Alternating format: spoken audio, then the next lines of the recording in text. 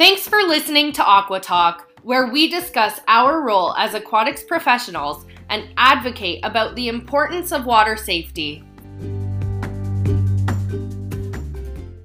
Hey guys, welcome back to Aqua Talk. Today we have one of my closest friends on, Rebecca Cassidy.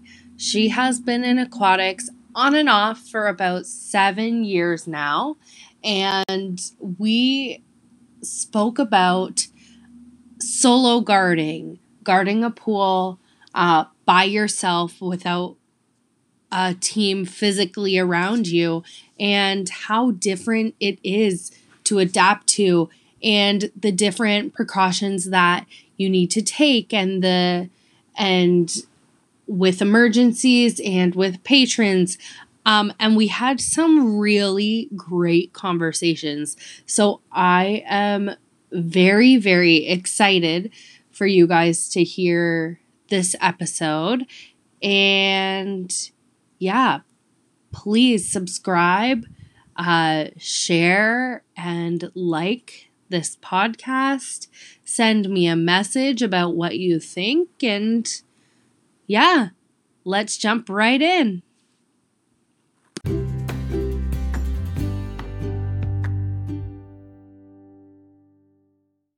Hey, Rebecca, thanks for coming on today. Hi, Paige. Thanks for having me. You're welcome. So for all you listeners, what you don't know is that me and Rebecca go back a long time. Too far. How long is it? We were in grade 4, so we were about 9, so about 14 years. Oh my goodness. But to be fair, we've only been friends for 7 or 8. 7 or 8, yeah. That's still a long time. That's still a long time. That's a long time. You'll never get rid of me. No. Yeah, so, and then the funny part is we started becoming friends when we started working in aquatics together. So this industry brought us together. Despite a rocky beginning. Yeah. Oh, man. So yeah, let's just jump into it. So today's podcast is going to be more about solo guarding. Yeah. Okay, but before we get into that, let me ask, what's your background in aquatics? So I have been in aquatics in a couple different roles in and out since I was 16.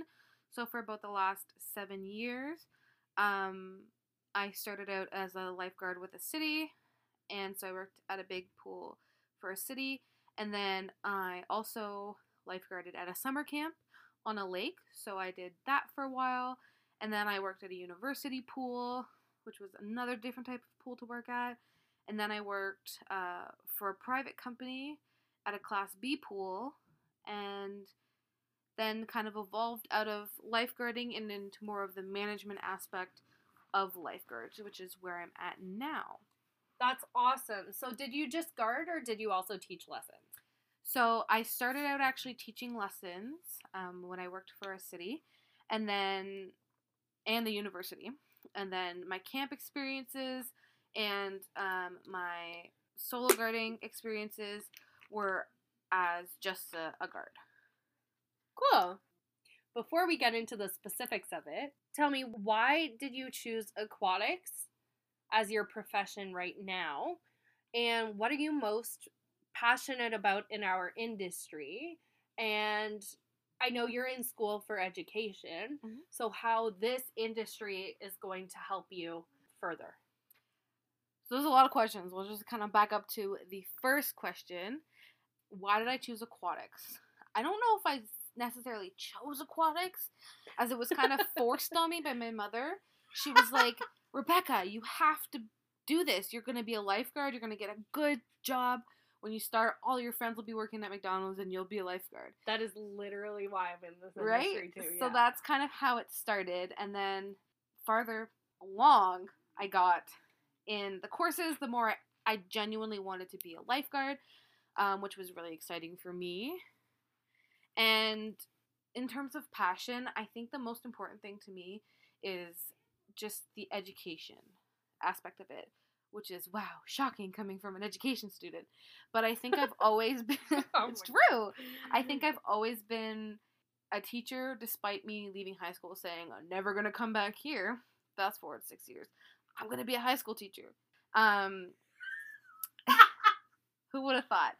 Anyways, so when I started working for the city, I started teaching lessons, and that kind of, again, fast forward to where I am now, built the foundation for me there, but it also made me passionate about teaching water safety and just making sure kids know how to handle themselves in the water. That life-saving society, swim to survive, is really, really important to me, and I push it. I really am kind of pushy. A little side note, the other day I was at a pool, and I watched this lady with her 2 small children plop them in the water in not even regulation life jackets, those kind of water wing life jackets. And then she walked out of the pool and sat on the stairs, and my God. was shook. Like, genuinely, I was like, how can somebody just do this? So, me, having a big mouth, said something to her. She didn't particularly like it, but I couldn't believe that somebody would do it, and I apologized. Weren't working? No, I wasn't working, and I apologized after because I did sound a little rude, but I just said to her, I don't care who you are, I don't care what your role is, I can't stand by and watch kids be unsafe in the water. And so I kind of educated the mom. She didn't leave. She did watch her kids from the side of the pool the rest of the day. She should have been in the water, but it was something. And I think that's so important, and that's why I do this, is that we need to educate people about what could happen. Yeah. Right? And this mom probably genuinely didn't think about it. Definitely didn't. And she got mad at me questioning her parenting skills. And it wasn't even that. My sister told me, she's like, keep your mouth shut. Don't say anything. But if anybody knows me, they know that's not going to happen. So I did. She watched her kids. We call that a win.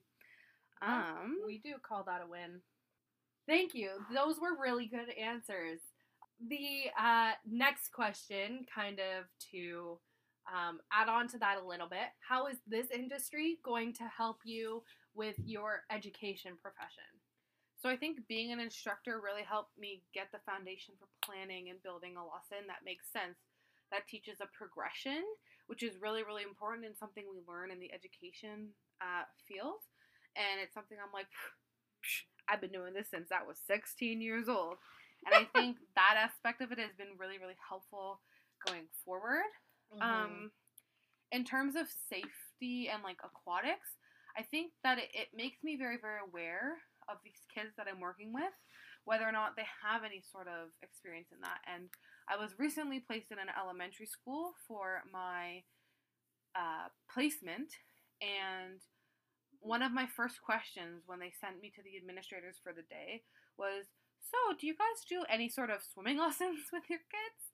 Because a lot of them have backyard pools, have friends with backyard pools, and I'm just genuinely curious if these kids are being offered this opportunity. And the place I was in was a little bit disadvantaged financially for the most part. So I was hoping that the school did offer something like that to really promote water safety within their school. I was also in Nova Scotia, so they're all surrounded by lakes and the ocean. So again, something that's important to me, and I made it known to them. And coincidentally, the principal at that school was also a former lifeguard, and he's like, absolutely, we do these with our kids every May. Like, we make sure the grade 3 to 4s they do it for 2 years. They go through the lessons. That's amazing. And they do the Swim to Survive standard, which I thought was awesome and really happy, because if he said no, I would have pushed it. And that's me. I think it's so important too that schools promote it and try to educate the students as well as the parents on why they are doing this and why it's so important for schools to have these initiatives. And the awesome thing about schools doing this for kids is because they're doing it in such large groups, there's always a discount offered by any facility who's going to offer it.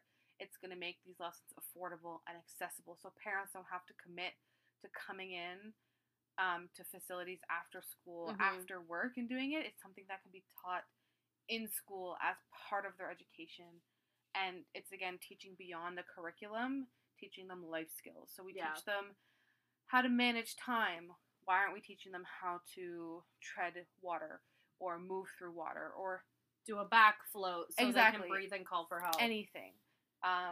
I think is really, really important, and I'm really happy that schools do offer it and still are continuing to offer it. Mm-hmm. But it's something I will definitely be promoting in the future. Whatever school I end up working at, it will be on the principal's door. Hey, sir, do we offer swimming lessons to students? Because we definitely should be. That's just me. It's I'm not afraid to push to make sure kids are safe, especially around water, because it's such a dangerous thing, and nobody should be scared to go to beach day because they don't know how to swim. And no one should be peer pressured, should feel peer pressured to go in that water even though they don't know how to swim. But awesome. Thank you for that. Now to segue a little bit into what you do now as the scheduling manager at Superior Pools. Superior is a Class B pool company that mostly just lifeguards. And there's only solo guards. So can you talk a little bit about what solo guarding is?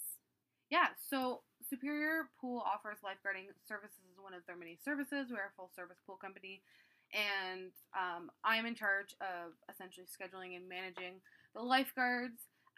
Most of our facilities, because they're Class B, are solo guarded. So we do have a few that are double guarded, but 90% of our facilities are solo guarded. And that is a lot different from what a lot of our guards have as past experience, or if they have any experience at all. And it can be an intimidating and deciding factor on whether or not they take a job with us. So solo guarding is when you are the solo or only lifeguard on site at a pool. You're essentially responsible for running the entire facility. That kind of goes into a bigger job description. So you're a lifeguard, you provide customer service, you do pool operations, so the daily pool operations, you're in charge of chemicals and cleaning and the general day-to-day maintenance of the filter and the system.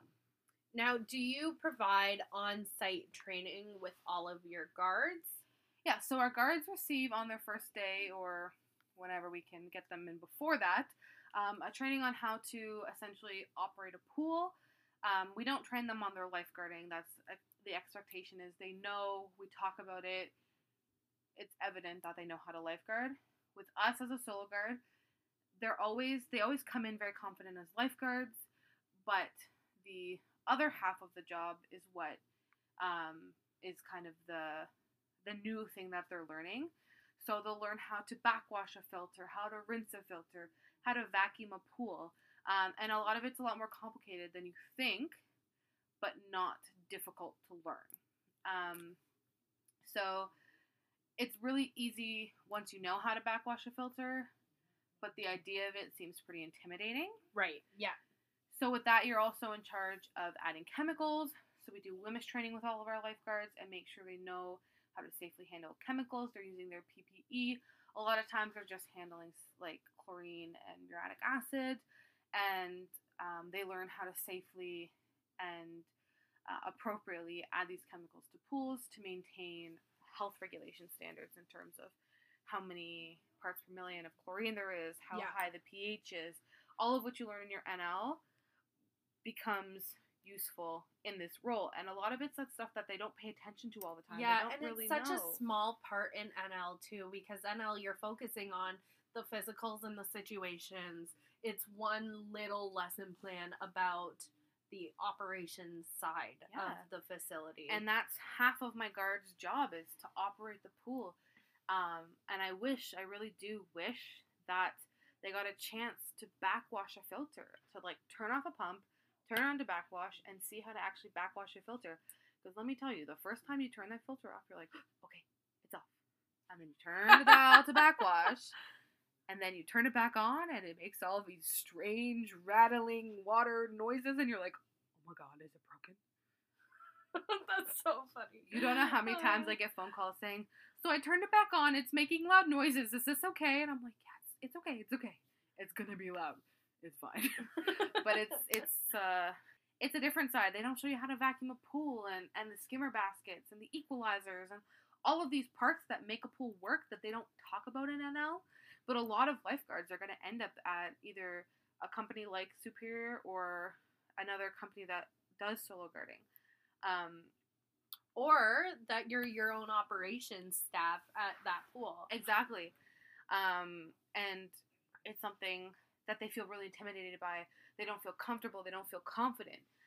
So do you have support systems for them to call, say, oh, I don't have enough chlorine, I need more, or, oh, I really don't know how to do this, can someone come and help me, or those kinds of support systems? Yeah, so we have supervisors who are out on the road every day who are trying their best to get everybody supported and looked after. They'll call and they'll check in on guards. Guards can call them or text them and ask them questions. They call me all the time. And I get pretty good. Hey, it's not bad. It's not a bad thing. They call me all the time, but I get really good at being able to walk them through the processing of backwashing a filter without actually being there. So I'll help them with some stuff. We'll make sure that their pools are fully stocked with chemicals. All of these things are part of my job, and I do my best to support all of the lifeguards because I used to work as a lifeguard for the company, solo guarding, so I know what it's like to be in a situation where you're like, I'm low on chemicals, what do I do? You know what I mean? Mm-hmm. So I try to be as supportive as I possibly can because I was them once. And I know that while you're alone at the site as the only lifeguard, I never want them to feel unsupported because as a lifeguard, you rely on a team. Yeah. And when you're solo guarding, totally different experience as a solo guard. And when you're solo guarding, your team is there but not physically present. Right. So a lot of these guards have supervisors. No matter what company you work for, you're gonna have a supervisor who you can call. You may have somebody like me who schedules you guys and manages you guys, and you can always call them and ask them for questions questions, and they're more than happy to help you all the time because they were probably you once, and nothing is scarier than being alone. So. Awesome. Thank you. Okay. So now, as we know, lifeguarding is a big responsibility because we are trained to deal with PR as well as life and death emergencies. So, this is kind of a two-part question. Okay. One is, how do you handle an emergency situation as a solo guard with patrons around and without patrons around, as well as what is a solo guard's process when dealing with difficult situations and figuring out what the next step is? Okay. So, as a solo guard, you're the only one there. And again, it's intimidating. When you're solo guarding, you do have a max capacity that is a lot less than any sort of city pool. Most pools cap their capacity at 25. So already you're starting with a smaller pool of patrons, which makes it easier on the guard because they can only have maximum 25 people in the pool. It's not an unreasonable amount of people to guard. So that's the first kind of thing you got to know. Another part is, again, that huge part we talk about all the time is prevention. We never want these things to happen in the first place. So I'll talk a little bit about that. Right. And like preventing accidents as a solo guard. So when you're a solo guard, you're probably working at a Class B pool. You're probably a regular lifeguard at that pool. So the best advice I can give to a solo guard for prevention, is to get to know the people at your pool. It's so, so important. Right. You're going to be there every day, 3 days a week, 4 days a week. You get to know the people and their swimming abilities. The pool rats. Exactly. The regulars. The regular, schmegulas. Every pool has them, no matter where you are. There's always that person. True. And I'm that person at my dad's pool. Like, I'm the person who hangs out there on my day off, just enjoys it. But it's the kids you want to watch. It's those kids. those gutter grabbers, like we like to call them, the kids who grab the edge of the wall and skirt themselves towards the deep end. They do their monkey walk. They know they can't swim, but they're gonna push you and see if you notice that they're getting there and that they're not gonna be able to make it. Yeah. So it's hugely responsible because you get to know those kids. You know that those kids are gonna do that, and you can prevent them from either doing it or getting too close. Just knowing kids who are weak swimmers. Oh, hey, buddy, Betty, stop, you're getting too close to the deep end, back up, you know what I mean? Yeah. Just, like, getting to know them, getting to know the parents and getting comfortable, like, speaking to them about their supervising. If they're not supervising, you're not a babysitter, you're not there to babysit as a solo guard. Yeah. You need to make sure that these parents are watching their kids, and that's the first thing you should do, because emergencies should never happen if we're doing our jobs properly. Although, again, always there is accidents that you can't prevent. Like, you can't really prevent a heart attack as a lifeguard, right? Awkward, but it's true. I don't know what to say. It's true. So dealing with an emergency as a solo guard can feel very overwhelming, because in your NL you're trained to have your team. You're like, this guard goes here, this guard goes here, this person does that. Yeah. But at the end of the day, it's all you, honey. You, the star of the show. So it's really important to remember, and I do this in interviews, and guards are like, I don't know what to do. Am I the only guard? And I'm like, yes, you are. And they're like, oh. And I'm like, use your bystanders. It's so important to use your bystanders. Gotta bronze cross it up a little bit. Exactly. You gotta bring it back to the roots. You use your bystander. You send somebody who's smart and competent to go call 911. You can send a little kid who's hovering. They want to help. Send them to go meet the ambulance. Maybe you're guarding at an apartment building or a condo, and the ambulance isn't necessarily going to know where the pool is. Yep. Have somebody go out there and show them where the pool is. Yeah. Use people who look strong enough to help you board. You just take that, like, classic guard one role, and you tell them how to do it. Delegation, exactly. Communication, yeah. Exactly. It's hugely important to the success of a large rescue or a major rescue as a solo guard. There's always that one lady at the end of the day, or that one guy at the end of the day who comes down and they'll swim to the very, very end of the day. And again, an accident could always happen, so you need to be prepared to be able to deal with a situation where it's just you and the victim. So maybe you don't have somebody to call 911. How is that something you can deal with? And I'm not going to take credit, because, again, this wasn't my idea. I thought of it, but I thought better of myself. I was interviewing a lifeguard, and I asked them this question, and they had the best idea for dealing with a 911 call, because on one end, you want to get to the victim as soon as possible, but on the other end, you've got to call for help. Like, you're the only person there. It's just you and old lady Betty at the pool. What are you going to do? Right. Yeah. So all of these pools legally have to have an emergency phone for you to be able to open it. Mm-hmm. Pick up that phone, dial 911, put it on the ground, let the cord hang from the phone, whoever, and go do that rescue. And the whole time, yell to the phone. Yell to the phone, because the phone isn't going to be super close to the pool, but it will be within the enclosure. Start yelling, hi, my name is Rebecca. I'm at this location. I have this kind of victim. I need somebody to come help. I'm all alone. I can't come to the phone right now. Just keep repeating it, because they know it's an emergency, and they'll come. Yeah. Right? They'll know you can't get to the phone right now. Don't leave a message. Just show up. You know what I mean? Yeah. So that was, like, for me, in that moment, the guard told me that, and I was like, what an idea. So that's so cool. Right? Yeah. Which is why I love interviewing all these guards. I get to hear so many different cool situational scenarios. But do that, hop in, help them the best you can. I always ask them about a spinal, because it's kind of the most complex thing, and we'll go through spinals. And what do you do if it's just you and Betty has a spinal? Right. Is she breathing? If she is breathing, leave her in the water. Hold her in the water. EMS will come. They're obviously not going to leave you and Betty in the water. They're going to come help you and get you out. They're going to be fully dressed. It's going to be an unfortunate event, but they're going to help. Right? I mean, they probably won't go in the water, but at least they can bring you the spinal board so you can put the board. Yeah, if you're gonna do the beaver tail, they'll help you from the edge. But, like, again, worst case scenario, somebody's getting in the water.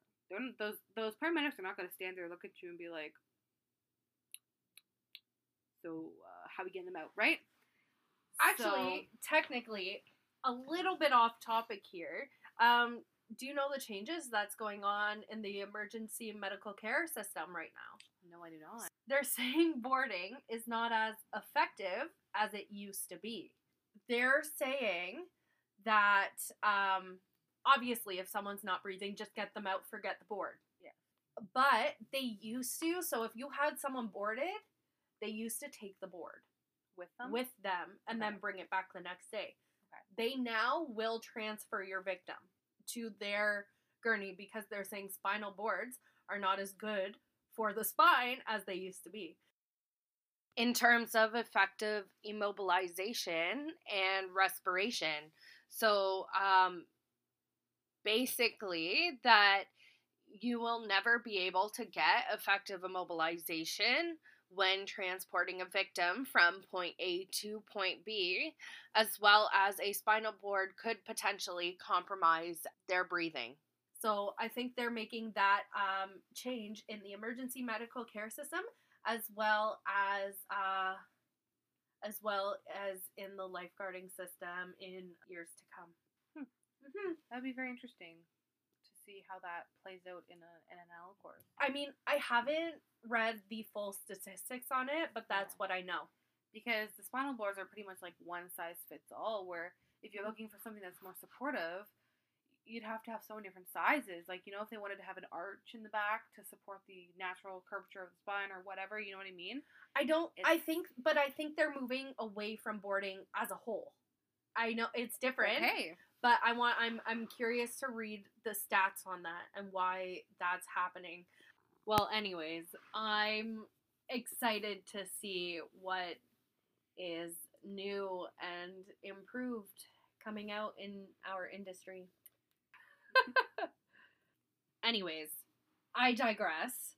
But as a solo guard, you have to be really innovative and fast thinking, and how can I do this in the lowest risk rescue possible? How do I protect myself first if it's a dangerous situation? Like there might be situations with customers, patrons, and it's just you and the patron, and if you feel uncomfortable or unsafe, you call the police. Call the police if you feel unsafe. How do you coach your guards through that, or what kind of training do you provide for that? So we do dry training with our guards, and we talk to them about situations, and we talk to them about their role as customer service providers at these facilities, and it's kind of, we give them situations that we know about, but you can't always predict what's going to happen. So one day I was at a facility, back when I was a guard, and I had a guy come by with his leftover drug paraphernalia. Okay? That's the best way I can put it for you right now. And he was throwing it into the garbage can at the pool, and it was creating a huge stink, and there was a smell, and it was really bothering a lot of the patrons at the pool. And I saw him doing it one day, and I asked him not to do it. I said, "Sorry, sir, this is the pool for the garbage. Sorry for the pool. You can't be putting weed, dirty bong water, essentially," is what I told him, into the garbage. And he didn't particularly like that. And he started screaming at me and yelling threats and telling me he better not catch me alone in the pool because he'll be coming for me, essentially. And so I called cops. So it's always really important, because you never know how somebody's going to react to something or how a situation can escalate. But always know that you can always call the cops, and nobody will ever blame you. Nobody will ever make you feel bad for doing it. You are alone there, right? So you need to feel safe first and foremost. And what are the next steps? Like calling you as the scheduling manager, calling who? Like, so in those situations, you always need to report the incident. Right. So we have a logbook that they record the incident and get all the witness information that you can. Because not only are we going to ask for that as a company, but also the police, if you do call the police. It's just record every incident that happens so you protect yourself.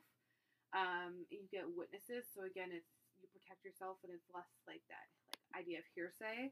Right. He said, she said. So whatever it is, it's just whenever you're dealing with a customer, make sure you're calm, cool, collected. Always be apologetic, because at the end of the day, most people just want you to apologize, and let them know that you'll do your best to do whatever it is they want. Again, whether or not you can actually help them, just reassure them the best you can. Escalate, sorry. Escalator. Yeah. Escalate the fight or the screaming match.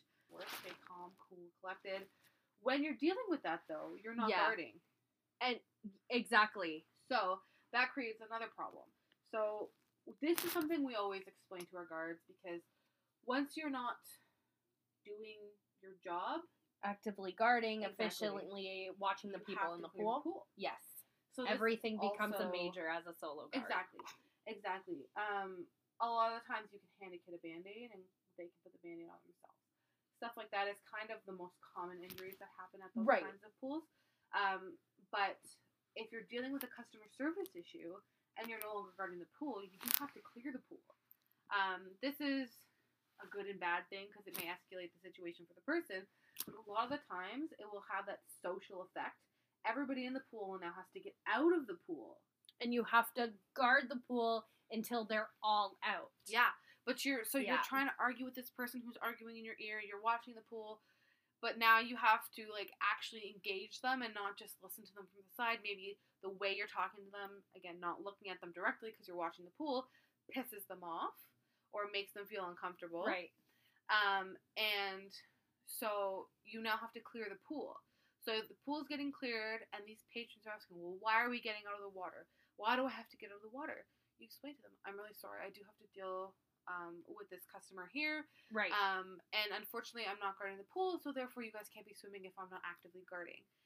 That there then creates a great tool for you to use, because now all of these people are angry and irritated. They're going to start blaming the other customer that you were trying to deal with, and he may just leave. It may make things worse. Again, always call, if you ever feel threatened or uncomfortable, call the police first, obviously.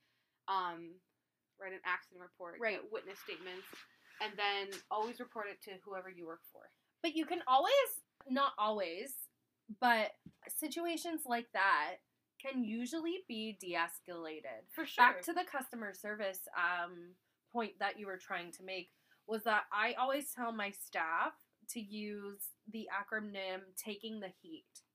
So you're hearing the concern, you're empathizing with them, you're apologizing to them, and then you're taking action on whatever you can do. And sometimes taking action is, you can't do anything about it, is, I'm so sorry, right now I am guarding the pool, but at a later point or tomorrow I will make sure I have this out for you for when you come. I can't leave my stand. Or whatever that might be. Taking action might not be right now, but it's doing whatever you can to de-escalate the situation or make that person happy. I feel like a lot of the times when the police are involved or anything like that, it's not necessarily something's wrong and they want you to fix it. It's a lot of the times it's people not following the rules. So maybe these guys are jumping and fighting and grabbing on each other's necks. You've asked them multiple times to stop. Obviously, you can't let that go on because, again, you're trying to prevent accidents. So you have the authority to asking them to leave the pool, right? And they may not want to. And that's when they need to leave the pool. They cannot be doing that in the pool. You've asked them, maybe 2 or 3 times? They need to leave. They won't leave. You tell them you're going to call the cops because they're now trespassing. Because while they may live there, they may have a rental unit there. The pool is the property owned by the company who runs the building, right? So they don't have the right to be there. They have the privilege of being there until they're asked to leave. So that's always important as a guard to remember, is you always have the ability to ask somebody to leave and tell them that they are no longer welcome.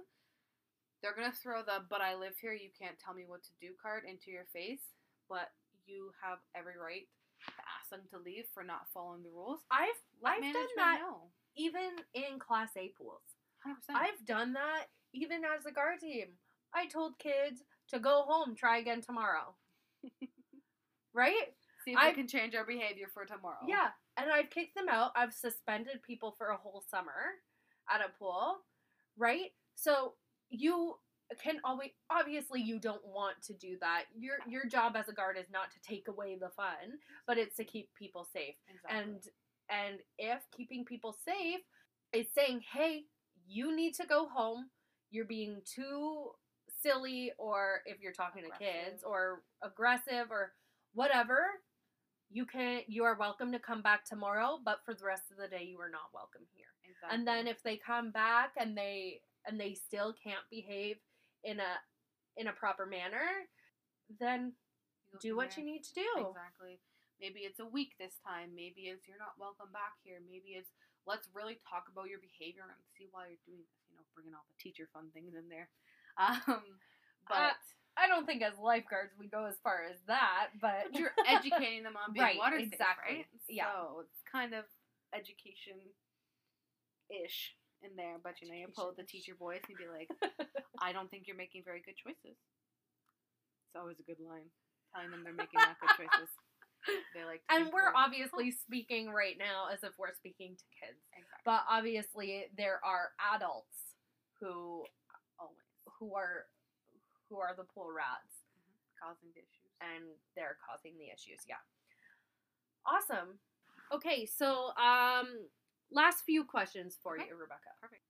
So, in your opinion, being in the aquatics industry for about 7 years now, what more can we do in our community to prevent drownings and advocate about water safety? I think this is hugely important, and we can tie this into solo guarding 100%. You see kids at the pool who are struggling to swim. You can encourage them to take lessons. Encourage them to go out and learn. Talk to their parents. Say, hey, I noticed Johnny isn't doing so well in the water. A really good idea would be to get him to swimming lessons. He could learn how to kick. He could learn how to move himself through the water.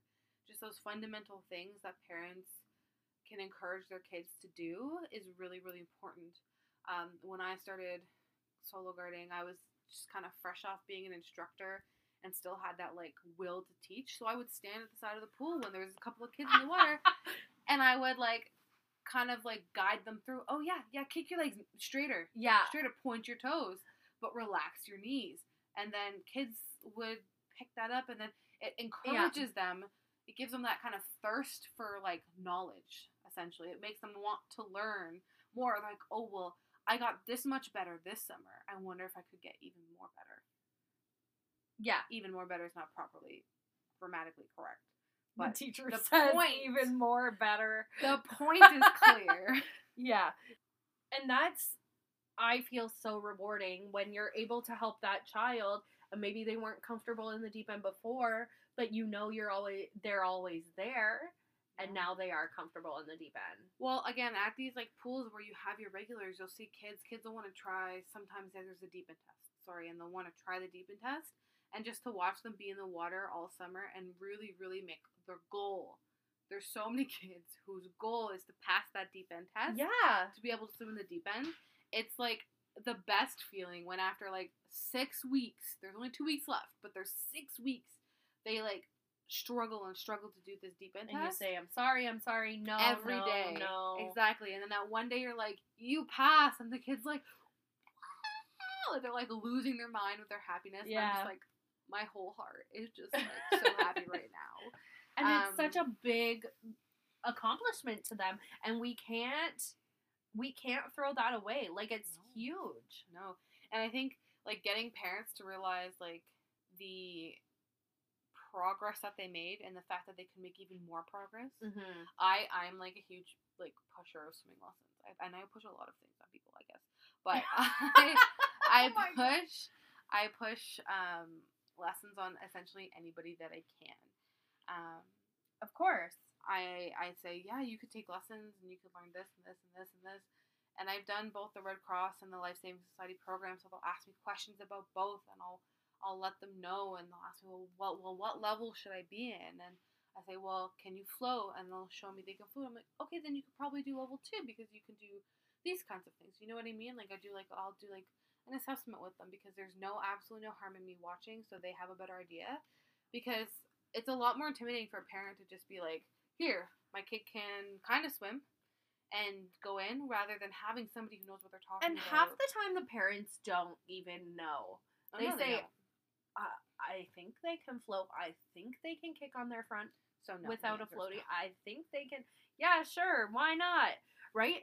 And that's so important that there's so many different programs, as you were saying. Mhm. Life Saving Society offers a different program than the Red Cross, but it's still all water safety. There's private programs as well. Any swim program to put your kids in is better than nothing. But I think a huge thing is like getting an idea of where their kid is, for their parents at least. Right. Gives them the confidence and the motivation to go do something. Because rather than saying, oh yeah, you should take swimming lessons, and the parents are like, well, I don't know where to start, so I'm going to quit while I'm ahead. Then being like, no, your kid can do, okay, you're going to go to this place. Okay, do they offer Red Cross or Life Saving Society or whatever? And then you say... And the parents don't even care about that. But for you, as someone who's taught both programs, you know, I'm going to do a level assessment this way. Oh, you're going to go to whatever, the town instead of the city. Oh, I know they do whatever Red Cross here. I know they do Life Saving Society here. Which one are you enrolling them in? I can tell you what level to put them in. And not everyone, we're not saying that you have to do that, but it's a luxury. It really is. And I think every kid deserves to learn how to swim, because we talked about it earlier, the peer pressure. When you get older, your friends all want to go to the pool. Maybe your friend has a pool. You don't want to be the person there who's uncomfortable. So I don't know. Maybe people listen to this podcast who are like 13 or 14. If you don't know how to swim, go out. There's adult classes you can take. It's never, ever too late. You're never too old to learn how to swim. If you're 13 or 14, your friend has a pool, you want to learn how to swim, heck, go to the city, go to a town. There's adult lessons there. Maybe you're with a bunch of 75-year-olds, but hey, you be the coolest cat in the pool. There's also places that offer teen lessons. Is there? Yes. I didn't know that. I do like that. Making Waves offers teen lessons. Oh, yeah. That's a great way to get them comfortable from the beginning and kind of break down that social anxiety barrier that so many teens have, is because, oh, well, I'm not going to be the oldest, I'm not going to be the youngest, I'm going to be fit right in the middle, which is exciting. That's cool. Which is a great program. I love it.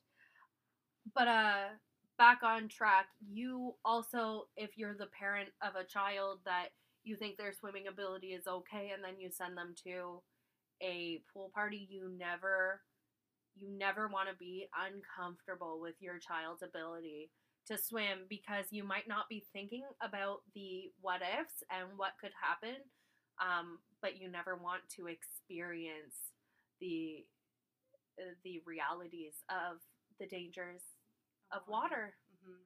And most of those parties aren't lifeguarded. No, most of them aren't. Nobody who's dedicated to watching these kids and their safety. Right, and most parents are just sitting around the pool or sitting around the table beside the pool, talking to each other on their phones, talking to each other, not paying attention, glancing over at the water every once in a while. But there are a few programs that have like little keychains around saying, I'm the designated water watcher. So as I'm wearing this keychain or lanyard, I am the designated water watcher. And then I pass it off when I don't want to watch the water anymore. And then someone else is the designated water watcher. A lot of swim schools and a lot of municipalities and programs do not offer, it's not a program, but have this water safety tool for parents, which is really cool. But with those backyard pool parties, like, hire a lifeguard for a night, guys, like, because there's nothing more important than your children's lives and than your lives.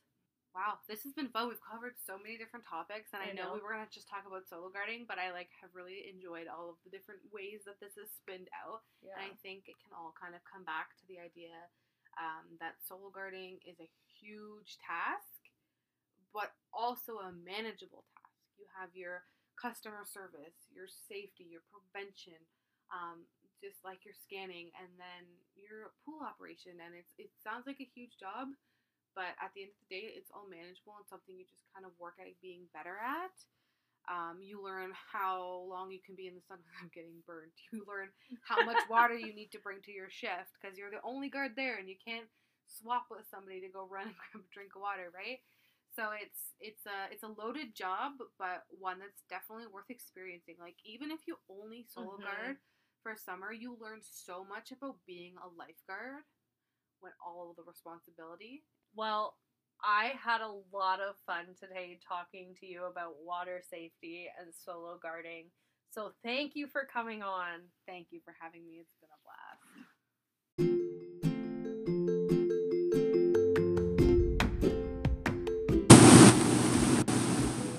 So as I said, we had some really great conversations, and I am so inspired right now.